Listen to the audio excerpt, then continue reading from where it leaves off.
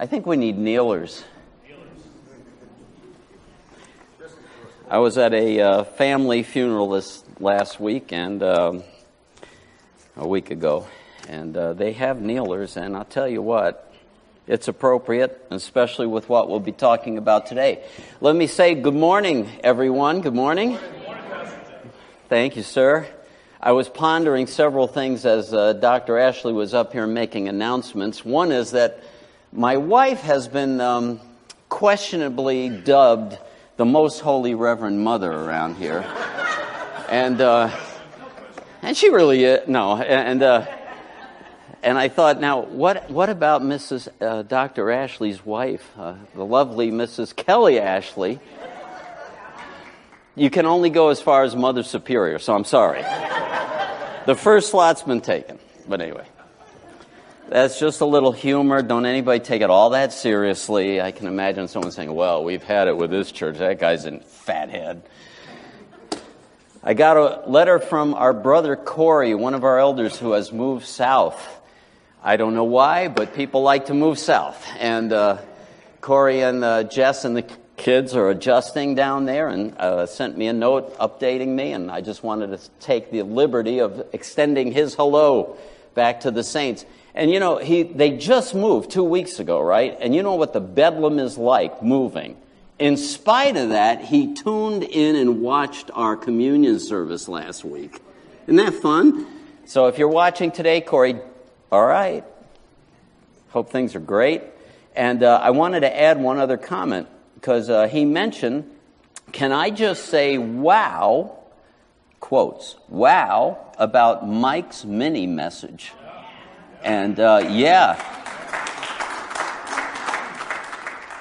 it was packed. He said it packed a lot of heat. Yeah. And hope for the future, he felt, because seeing those kind of gifts manifested and that kind of commitment to the Lord among our saints is an encouragement, right? It really is. And so I thought that was awesome. And he also thanked me for leading in that, and I thought maybe I should comment about that, because some people think, well, you're the preacher, you get paid to preach. So what are you doing goofing off? No, my job is to make sure you get edified from this pulpit. Doesn't matter who. Next week, our brother Gary Ingram, remember Gary Ingram? He'll be sharing, and I know we'll be edified, and so that is my job. And of course, I like to preach too. So this morning, I'm earning my paycheck. Next week, I'm just going to ride on the coattails, all right? That's just a little humor. For those of you who are visiting, I do have a sick sense of humor, and I also want to be sure that my ADD doesn't take over. So we're going to turn our attention to the Word. Okay, so I think I've made all the announcements I need to make. Do you want me to explain that or not? Later, another time. All right, so I'm going to ask you to join me in prayer as we try to open our hearts to some of what we've been worshiping about, actually, that is revealed in the text before us today.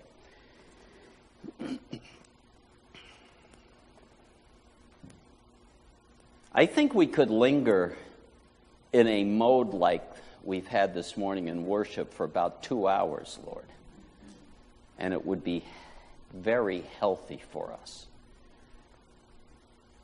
Not only rejoicing in what you've done, not only thanking you that you have loved us, how marvelous is my Savior's love for me and for us. It is marvelous. In fact, it's astounding, because we know what we're really like in those rational moments that we're honest.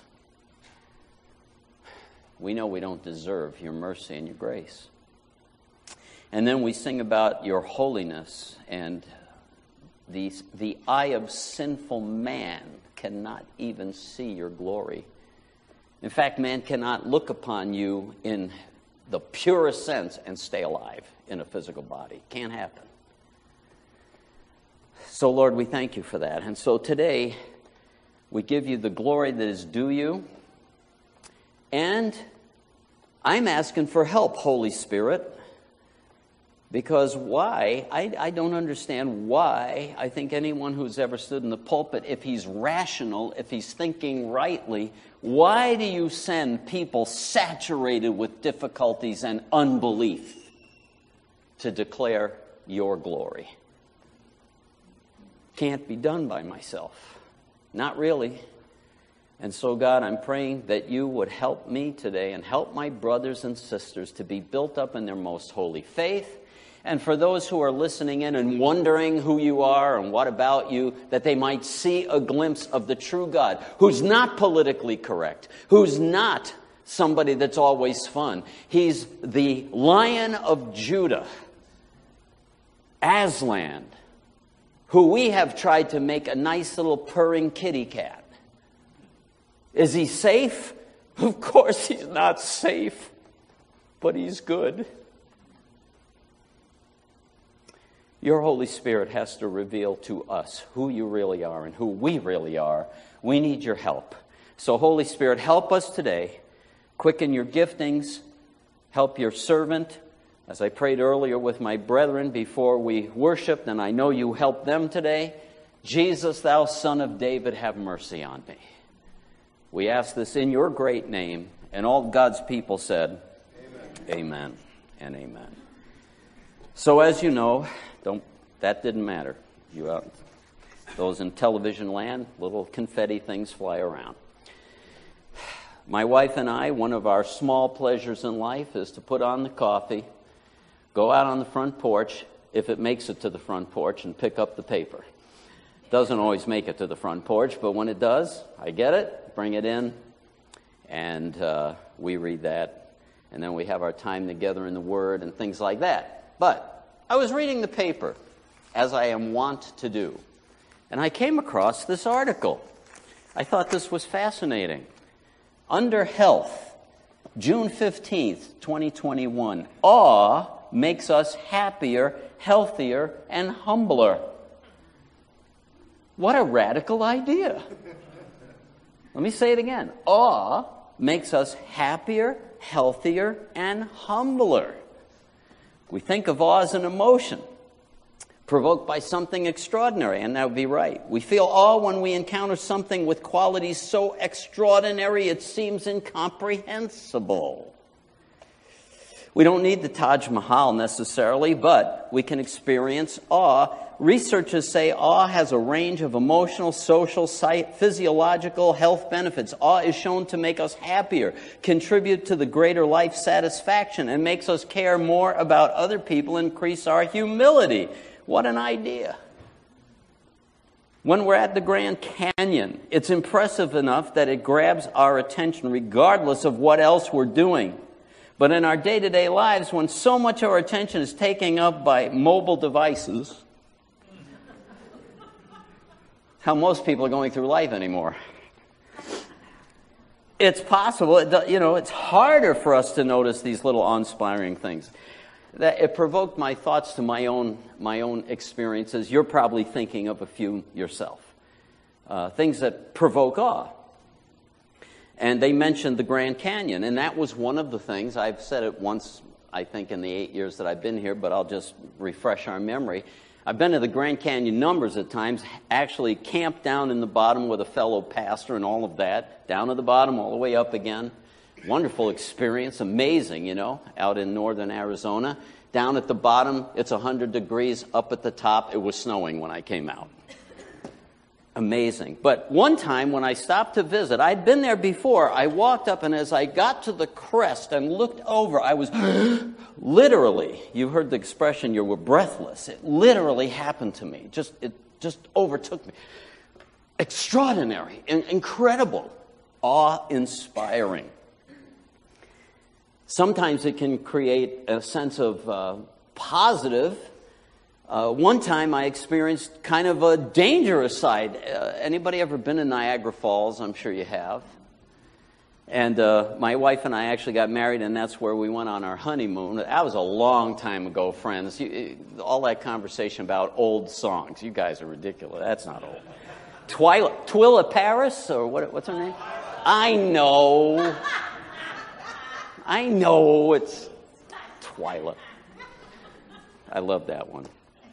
But that was already older, newer stuff for us. But anyway, my point is I go up to Niagara Falls on a revisit, going back just to look. And one time I looked out, and the sense of awe actually was drawing me in.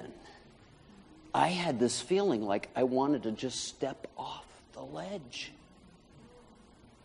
That's dangerous, friends. You don't do that. Well, anyway, the whole article, not one mention of the divine. Because it's all about us. Not one mention of the divine. I was dumbfounded that a research article would miss something so obvious. And sometimes the awe that we experience with God can be like step back, and sometimes it draws me to step off the cliff, right?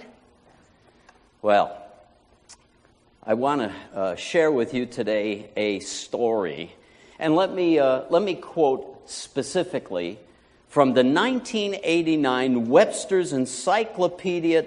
Can I start that over? Thank you for permission.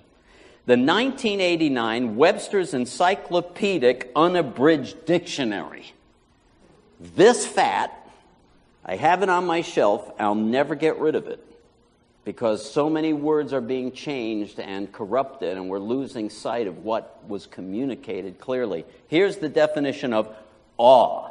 An overwhelming feeling of, get this, reverence, admiration, fear, etc., produced by that which is grand, sublime, extremely powerful, or the like, as in awe of God, awe of authority, whatever. Oh, I shouldn't have thrown that away yet. I made a mistake. Because it says, we don't need the Taj Mahal to stimulate that feeling. An incredible piece of art, which I agree, or even a breathtaking YouTube video can also do the trick. You have to pardon me. That felt incredibly insipid when talking about awe. Anyway. Now it belongs on the floor. Praise the Lord, right? A powerful, amazing God. We're going to talk about an encounter in the book of Acts today because that's the series we're in. Some of you may have cheated and looked at the reference and you know what we're talking about. And I thought I would title the sermon, Wowsers. Anybody remember that? My younger colleagues, not to mention any names, Ryan, immediately knew where that came from. Let's show the picture. Anybody remember Inspector Gadget? My kids used to watch this. Inspector Gadget. Guys need to get out more, I'll tell you. And he would be surprised by something. He'd go, wowzers! Well, the story today is something that you couldn't miss. Even if they had cell phones in the first century, which they didn't, you would have known. In fact, somebody would have caught this on their cell phone camera. This was something you couldn't miss. And so what I'd like to do today is since we talked about the newspaper, the reporter's style. So that's why I wrote it down. If you have notes, your notes in the bulletin. What happened? When did it happen? Who did it happen to? Why did it happen? And how did it happen? So we'll just walk through that very quickly and see if maybe the Holy Spirit might edify us a bit. What I'd like us to do, if you have a Bible, you can follow along. Otherwise, just listen to me reading it out of what was our seat pew Bibles from the church. The new American Standard Version is what we have, so if it reads a little different, you'll know why. The fate of Ananias and Sapphira. If you have the Bible handy, it's 1092 is the page, but it's chapter 5 of the book of Acts. And so what I want to do today is start with the story. I'm going to read the story. And I'm going to read it straight out of the Scripture. And if you will bear with me, I'd like to embellish it a little as we go along. Make my comments, right? Not my whole sermon yet. My sermon's at least 2 hours long. I'm kidding. Don't get too excited there, brother. Are we ready? Chapter 5 of the book of Acts. First, before I start reading the very first verse, we have to put it in its context Look at the verses ahead of it. 2 verses before, verse 36 of chapter 4. Now Joseph, a Levite of Cyprian birth, who is also called Barnabas, does that name ring a bell? By the apostles, translated means the son of encouragement. He was the son of encouragement, the one that went with Paul, the one that was sticking up for John Mark later and all of that. He's an encourager. He's got the gift of exhortation. We're going to talk about gifts before I'm done here. Not today. Before I'm done. Which translated means son of encouragement. He owned a tract of land, sold it, and brought the money and laid it at the apostles' feet. Remember, the church is growing like gangbusters. There's many people, some without means. There are widows who are living in that family, both Jewish and Hellenistic widows. They need a food pantry. And that's what's going on. And so people are giving generously so that the church can stay together and keep moving along with what we're going to see in a minute was happening at this amazing time in the history of the church. And so he comes, he sells hey, I see there's some need here. He's the son of encouragement. He owns a piece of land. He sells it. Everything past all the taxes and whatever the government ripped him off from. He gives to the church. He lays it at the apostles' feet. That's a picture. They're in church. Are you getting it? There's some kind of a context here, maybe on the steps of the temple where they're all meeting. So the apostles are preaching like this, and those who are responding during the service. Church is going on. Are you with me? And people come forward and they lay the gifts at the apostles' feet. It's a picture of giving it to God. Hands off, total free. There it is. So now we can start reading the story. That's the context. But a man named, notice but, whenever there's a but, hold on to your butts. But a man named Ananias, with his wife Sapphira, sold a piece of property and kept back some of the price himself with his wife's full knowledge. What? And bringing a portion of it, he laid it at the apostles' feet. So what's going on here? A bit of a publicity stunt. Hey, let's do this. We're going to sell that. Look what's happening at church. We want to make sure we look like one of the good guys. I want to come in on a Sunday with this envelope full of cash and throw it at the apostles' feet and look like one of those I'm all in dudes. I'm in with this. I'm down with that. He laid it at the apostles' feet.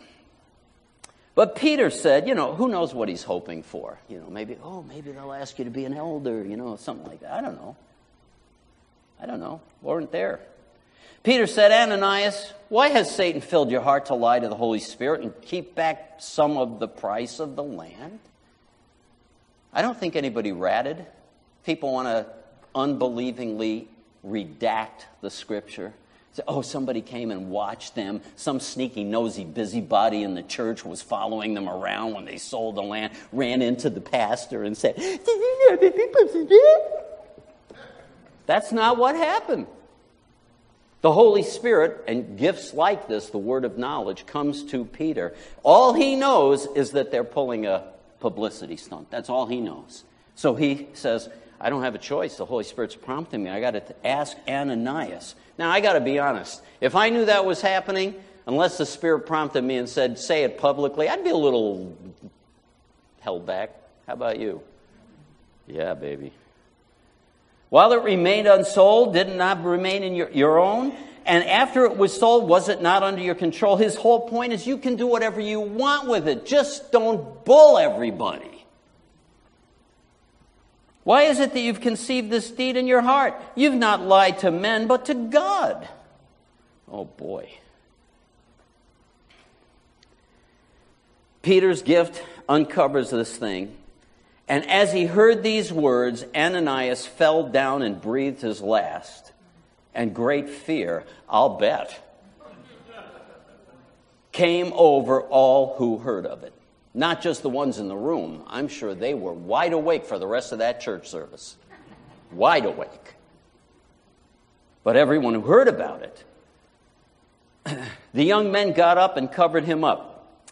And after carrying him out, they buried him, which is appropriate Jewish custom. Same day, wrap him up in his clothes, they build a little stretcher, and they carry him out.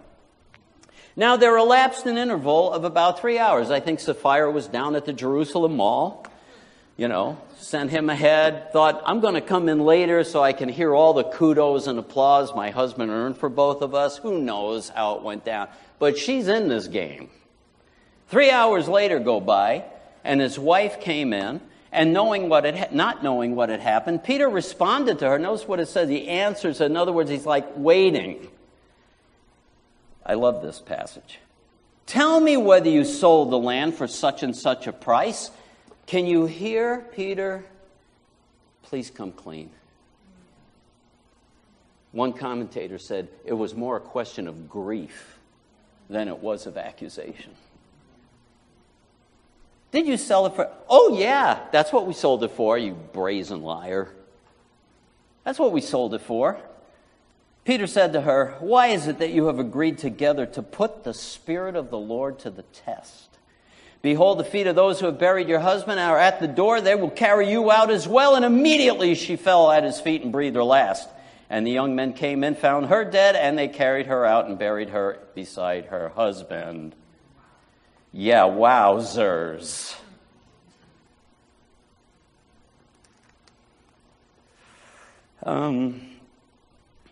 Some people have said, I'm going to save that for later, on the how.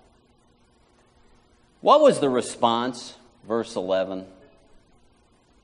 Anybody have their Bible? Yeah. Great fear came over the whole church and over all who heard of these things. Immediately, the church was on the paranormal researchers map. We got to check this out, man. There's weird, spooky things going on over at that Jerusalem First Baptist. Got to check it out. Do you remember when Corey McGrail preached on Herod? And I felt for him because he was being like, I'm sorry, this is such a heavy, it's like, this is what we're dealing with, friends, whether we realize it or not. You want to know a false god? Go ahead. He won't get you into heaven. There's no hope in eternity. There's no other name given among men whereby we must be saved than the name of the Lord Jesus Christ. You want the true God or not? Well, you get the whole package. This is who he is. So what happened? We just found out what happened. And when Corey talked about Herod dishonoring God and how he was struck, there was a side of that. I think the way Monty Python would say, thine enemy shall snuff it. And that's what happened to Herod. And it happened to some people. We'll unpack who they were in just a minute. When did this happen? Because it matters, Context matters. What's going on makes a difference with how you should behave, correct? We just had our grandkids. I have three grandkids. I didn't lose count. I didn't lose count, but I have three. But two are from one mom, our daughter, and Aiden, the younger, 8 years old. He's one of those, very active. He's all boy, if you know what I mean. I don't know if that's okay today, but it is in my quarters. He's all boy. He's one of those kids that's running around, and then all of a sudden, oh no, it's broken. That was his famous line, Oh no, it's broken. Of course it is. You got your hands on it, How does this put my son? Oh, never mind. Say the ADD wants to go down that trail. How does this put together? How do you put it back together? That's the question. Anyway, we went up to this family-connected funeral. It was actually his aunt who had passed away, much to our surprise and shock. And they had to sit right up in the front during a Catholic Mass service. Well, you can't be running around screaming, oh no, it's broken. There's an appropriate behavior in that context. Out in the backyard, that's different.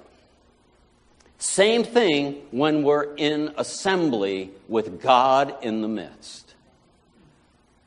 What was going on? The context was a time of critical formation. Follow along with me. If you have your Bible, you don't have to read it. Just listen. Actually, I'm going to put them on the screen now that I think about it. I got this verse on the screen from Acts 5:12 through 14. And at the hands of the apostles, many signs and wonders were taking place among the people. So you can't say, well, obviously church was really rolling back then. My church is pretty boring, so I can do whatever I want. But how does it work? Which way is it working? Who's causing what? The apostles, many signs and wonders were taking place among the people, and they were all with one accord in Solomon's portico. They were holding church services there. None of the rest dared to associate with them. No kidding. It was in the news. However, the people held them in high esteem. People respected what was going on. These people are changed. They love each other. They share unselfishly. They're preaching about this Jesus. They're willing to be put to death for it. They're held in high esteem. And there are groups like that. There are people that are held in high esteem, even if we don't understand everything about them. I've always mentioned how the Amish, who have been under attack on an occasion, when they made the news, what blew everybody's mind in the media was their unconditional forgiveness, because that's what Jesus tells them to do. People are like, what? I don't want to ride around in a buggy and do without electricity, but I sure hold them in esteem. And all the more believers in the Lord, multitudes of men and women were constantly added to their number. God's house, His Holy Spirit was building the kingdom work. This was a foundational time for the church. It's critical that the bar is held high. This is exactly, and commentators that I've read, they all point back to the same story. It was very interesting to me. You may remember when the children of Israel were finally going to fulfill their purpose. They go across the Jordan. They conquer first, what city? Jericho. The walls come tumbling down. You know the story. Miraculously, they didn't have to hardly do anything. The next town, they get in trouble. And here's what the Bible says out of the book of Joshua. The sons of Israel. Who? Wait, who? What did it say? The sons of Israel acted unfaithfully in regard to the things under the ban, for Achan, one bad apple spoils. The son of Carmi, the son of Zabdi, the son of Zerah from the tribe of Judah, took some of the things under the ban. He disobeyed. Therefore, the anger of the Lord burned against the sons of Israel. Oops. They, as a community, sinned against God. Why? Because this one person. Are you connecting the dots? Well, you know what happened in that story? Miraculously? No, hyper-providentially. All the lots whittled down the guilty party. Tribe of Judah down, Zerah, Zabdi, finally Achan. And Joshua comes to him, and what does he do? He does exactly what Peter just did to Sapphira. Come clean. Joshua says, give God glory and tell me what you did. Okay, I saw this stuff. It was really cool. I mean, it was a top-of-the-line iPhone. I couldn't pass it up. And I hid it in my tent. I coveted it.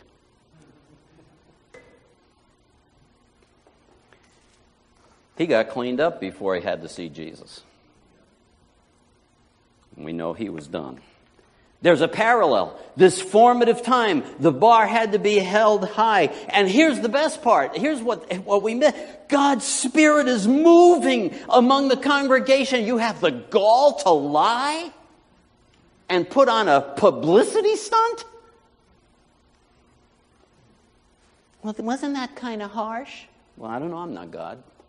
Seemed like a good idea to him, apparently.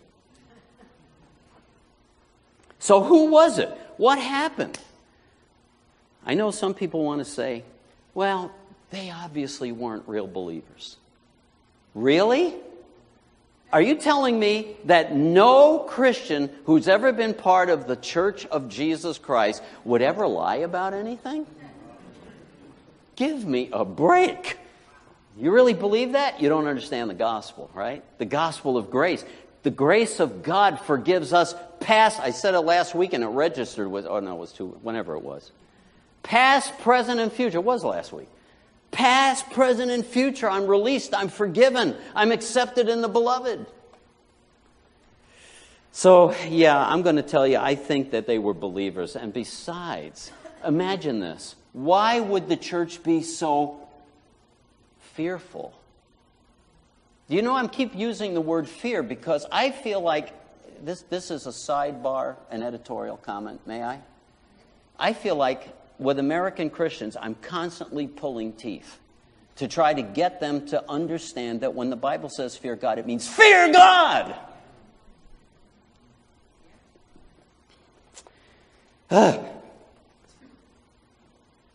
I'm getting to something, so I'll control myself a little.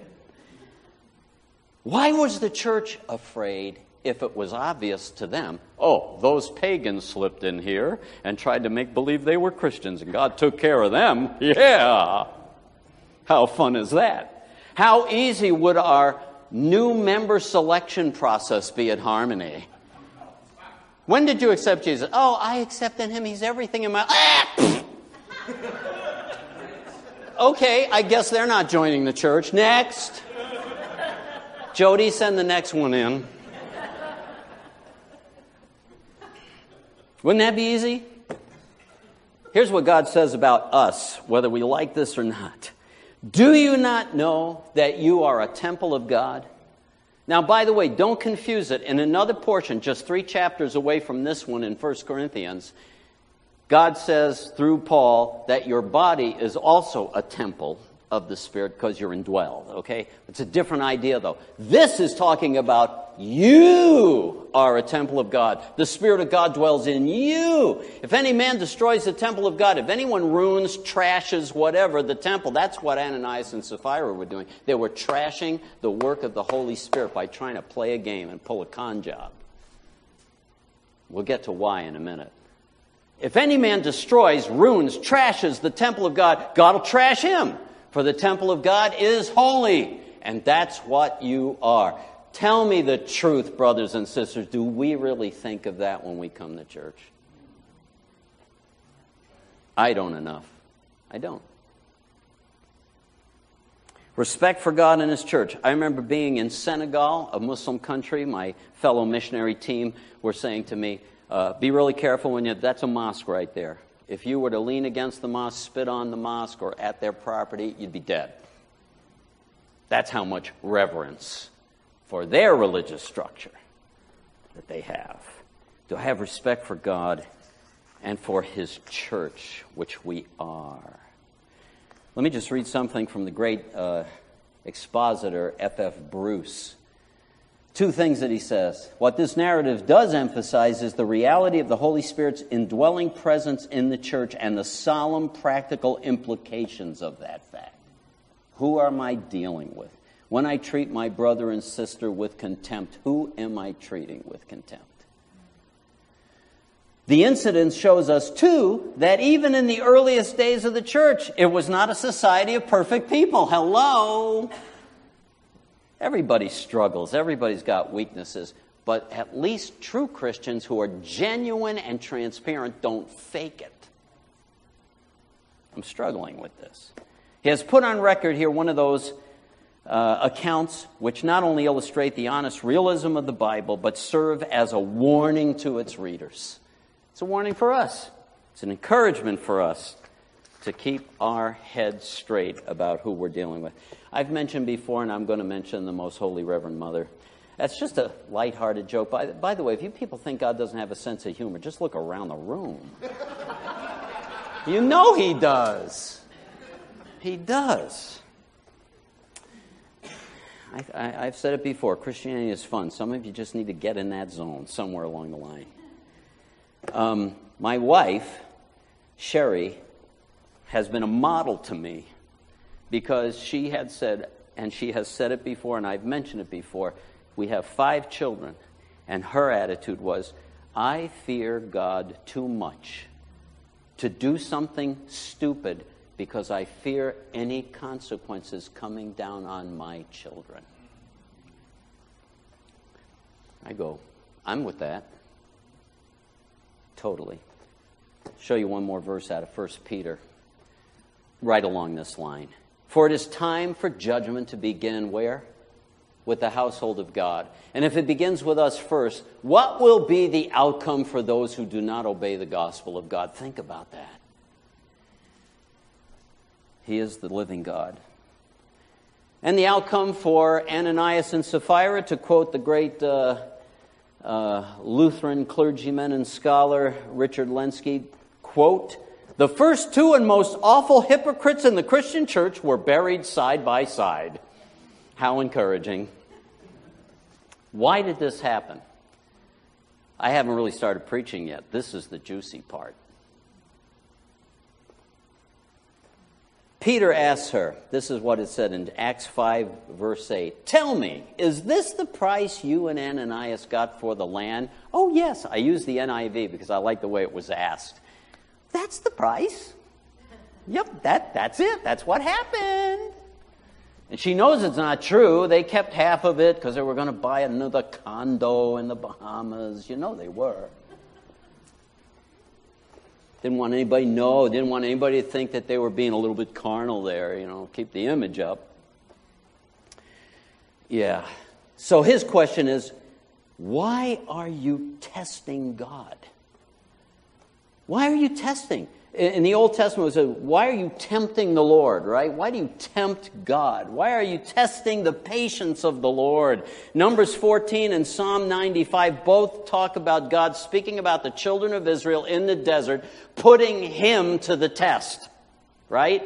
Driving him crazy with their little whining and sniveling and rebellions. And, for 40 years I've put up with this. I don't know if he said it like that. That would be presumptuous for me to say God said it like that, but I wonder. Isn't it going to be fun when we get to heaven, we get all the answers of this stuff? Yeah, actually, John, you had that right. I did say, 40 years I put up with this. Putting him to the test. And here you are, just like those rebels in the wilderness who either had to be swallowed up by an earthquake or bitten by snakes and swelling up and dying. Here you are in the church of grace, lying to the Holy Spirit. You're going home right now. Boop. By the way, if you missed it, Acts 5, verse 4, the second half of the verse. Why is it you've conceived this deed in your heart? You've not lied to men, but to... Theology 101 here, brothers and sisters. We sang about it this morning. Holy, holy, holy. God in 3 persons. Blessed Trinity. It's been the position of the church the entire 2,000 years. Apostates fall away or cults deny, but the Bible reveals a mystery we can't fully figure out, but that's who he is. You have not lied to men, but to God. The Holy Spirit is a person. He's the 3rd person of the Trinity. You don't lie to a brick or a board. I've been dealing with boards this last week, doing some building, and they don't respond. You don't lie to them. They don't care. But a person does. And the Holy Spirit is the 3rd person of the triune Godhead. Theology 101, sidebar, Trinitarianism. Now let's move on. What was their big sin? Image management.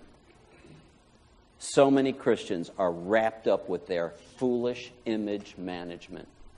We are 100%, a lot, preoccupied with what everybody else thinks rather than what God thinks.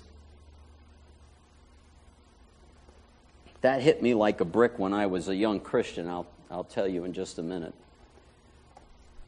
But that's what they were wrapped up in, putting on an air. Because people read this, isn't that unfair? Let me unpack it for you a little bit from the minds of those who have studied the Scripture a lot more than we have, probably including me. Bruce, one more time, F.F. Bruce. And then Ananias, in the effort to gain a reputation for greater generosity than he actually deserved, tried to deceive the believing community. So if I'm trying to deceive the believing community, the followers of Jesus, who else am I trying to deceive? You got the right answer. He was really trying to deceive the Holy Spirit, whose life-giving power had created the community and maintained it in its being. And then Lenski, one more comment. It is dreadful enough, think about this, it's dreadful enough to sin. Actually, we don't dread sinning, do we? But anyway, it's dreadful enough, to admit that we followed the evil one. But what shall we say of him who sins and then not only pretends that the Holy Spirit prompted his sin, but also that it's a divine work and that he should give this gift to God? I mean, think about that, right?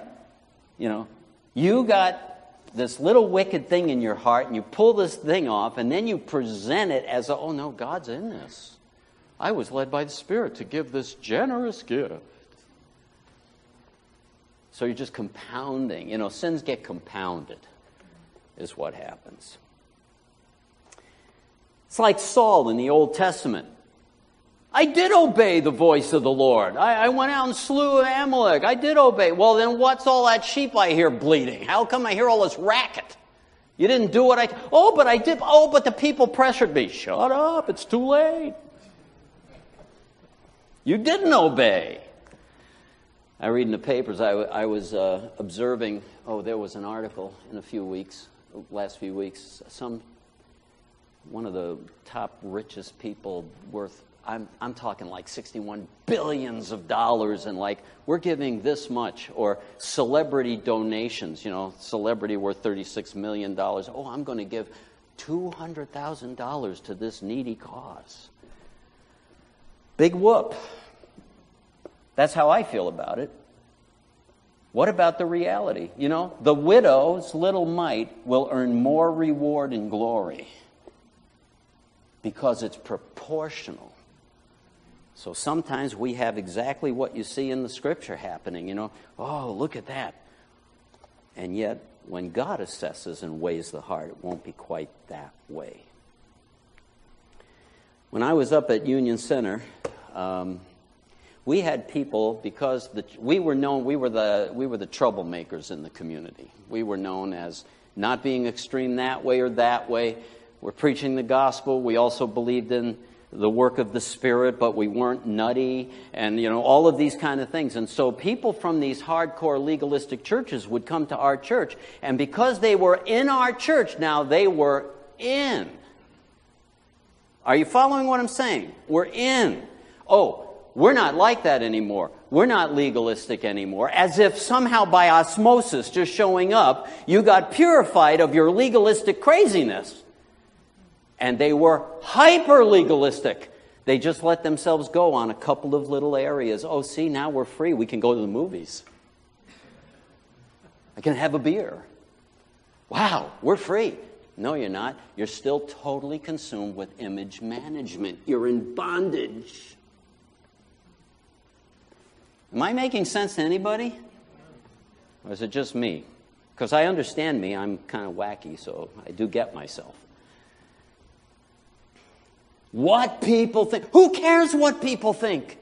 What matters is what God knows. That's what Ananias and Sapphira stepped on the gangplank to go off the ship and drown because they were preoccupied with what everybody else was going to think. How dumb. I was a brand new Christian.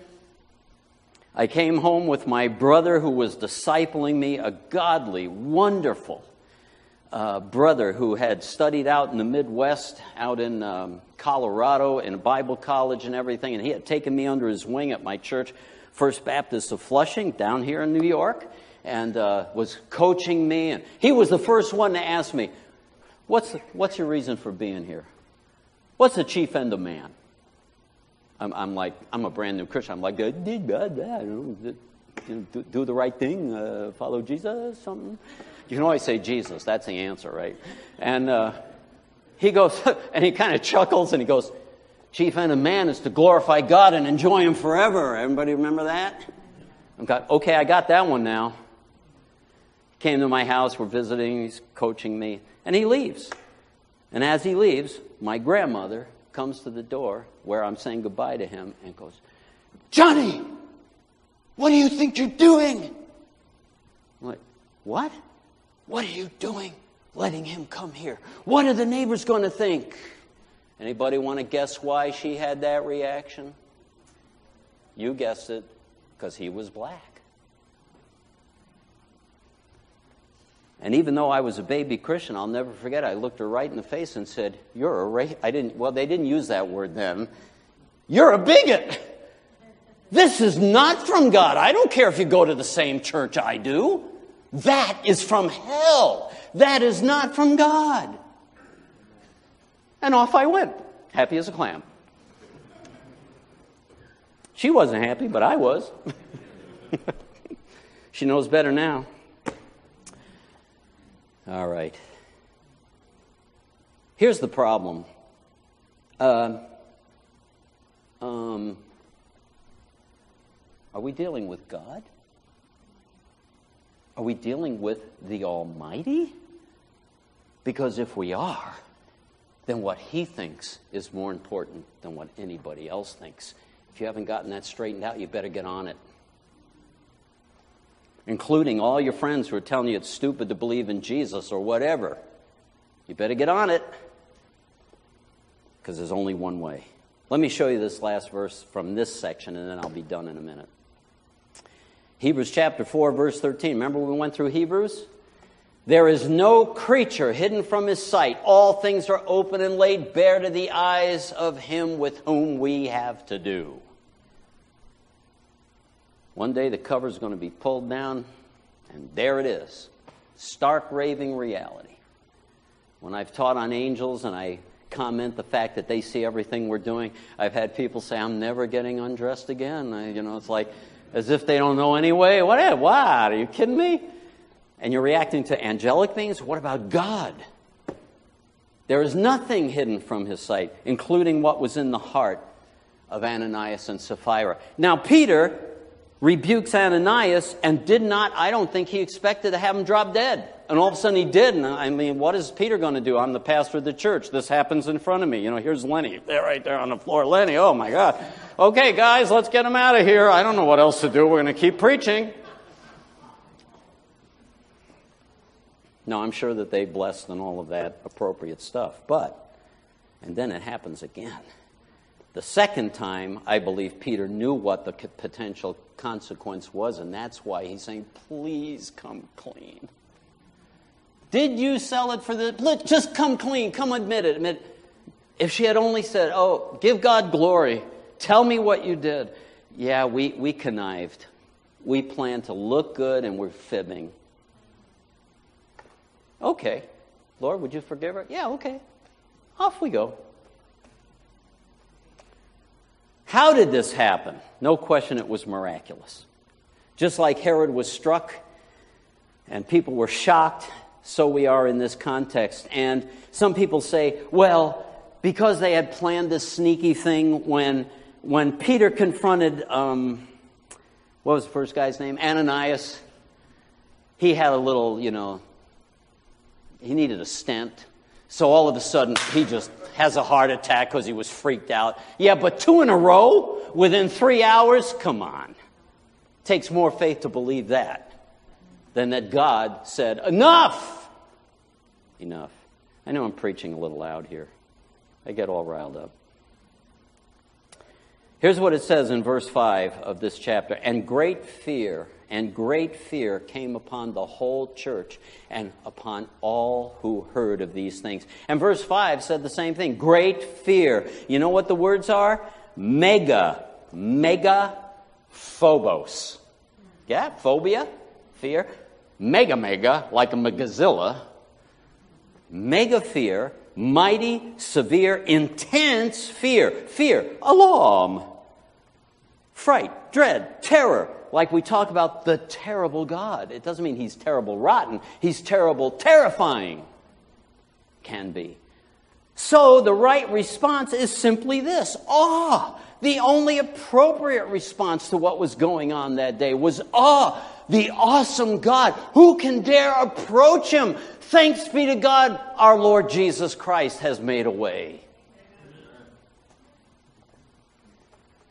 And by the way, it doesn't always have to be that scary, nasty, like people getting struck dead, although that would certainly get your attention on a Sunday morning. And I've heard of such things, by the way. Some people picked on Peter. They think, why did Peter strike him dead? Peter didn't do anything. Well, he's just, don't shoot the messenger. That's all he's doing, is telling what he heard from God. It reminded me of Dick Sipley, who was not a consultant, a mentor to the Canadian Revival Fellowship years ago. Godly brother from the Alliance background, Alliance Church, really a godly man, always speaks in ways that just cuts me, slices you open spiritually.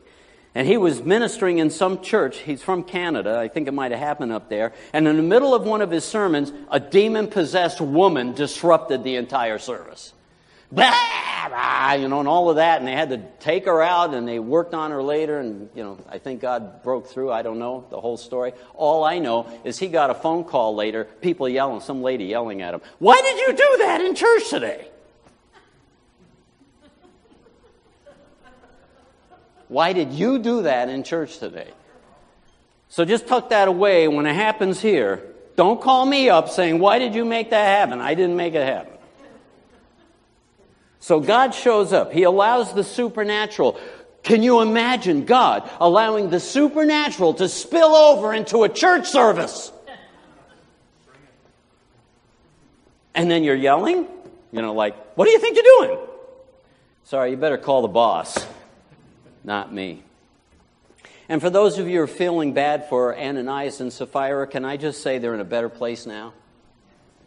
I believe they are. In fact, maybe I was inspired by Alistair Begg's little story last week of the man on the middle cross, remember? I love that. I imagine when they got to heaven, Ananias and Sapphira are waiting in line, and she's saying, I told you it was a bad idea. Right? Husbands, 9 times out of 10, she's right. You better listen. Told you it was a bad idea. But sometimes awe can come from the positive direction as well, and more times than not, I think. I love this story. 1540, Martin Luther. You all know who he is, right? So he's leading the Reformation. I think that was a work of God. Just wanted to say that. His good friend and assistant, Frederick Myconius, became sick and was not expected to live. He wrote a goodbye note to Luther. Luther's reply was, I command thee in the name of God to live, because I still have need of thee in the work of reforming the church. Take that. The Lord will never let me hear that thou art dead, but will permit thee to survive me. For this I am praying, and this is my will, and may my will be done, because I seek only to glorify the name of God.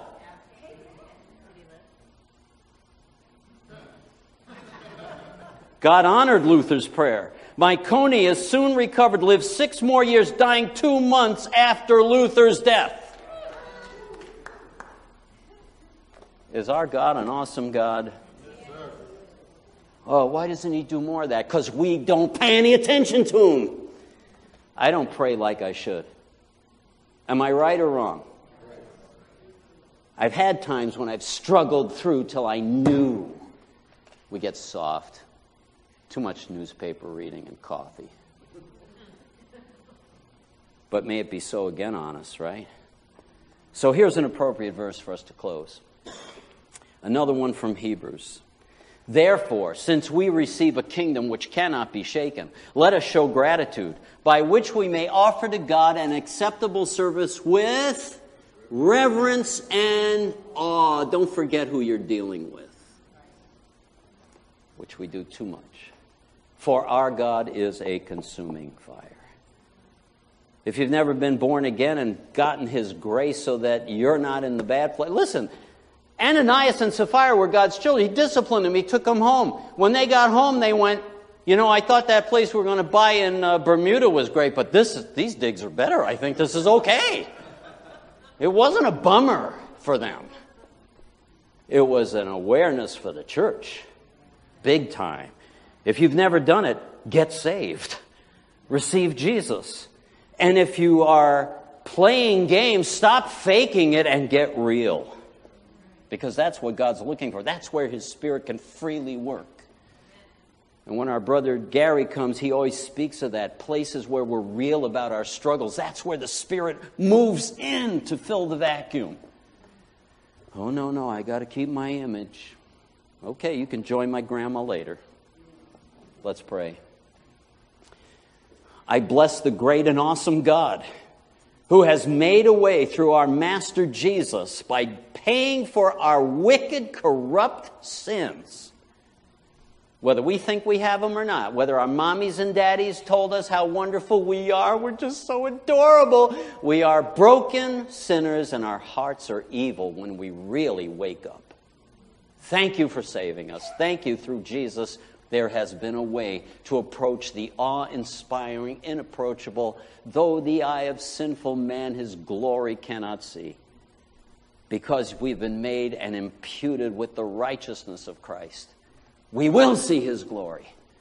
And we praise You and thank You for that. Help Your people and help those who are not yet Your people to become Your people. We ask all of this today in the great name of Jesus, our Savior, and all of God's people said, Amen and amen. God bless you.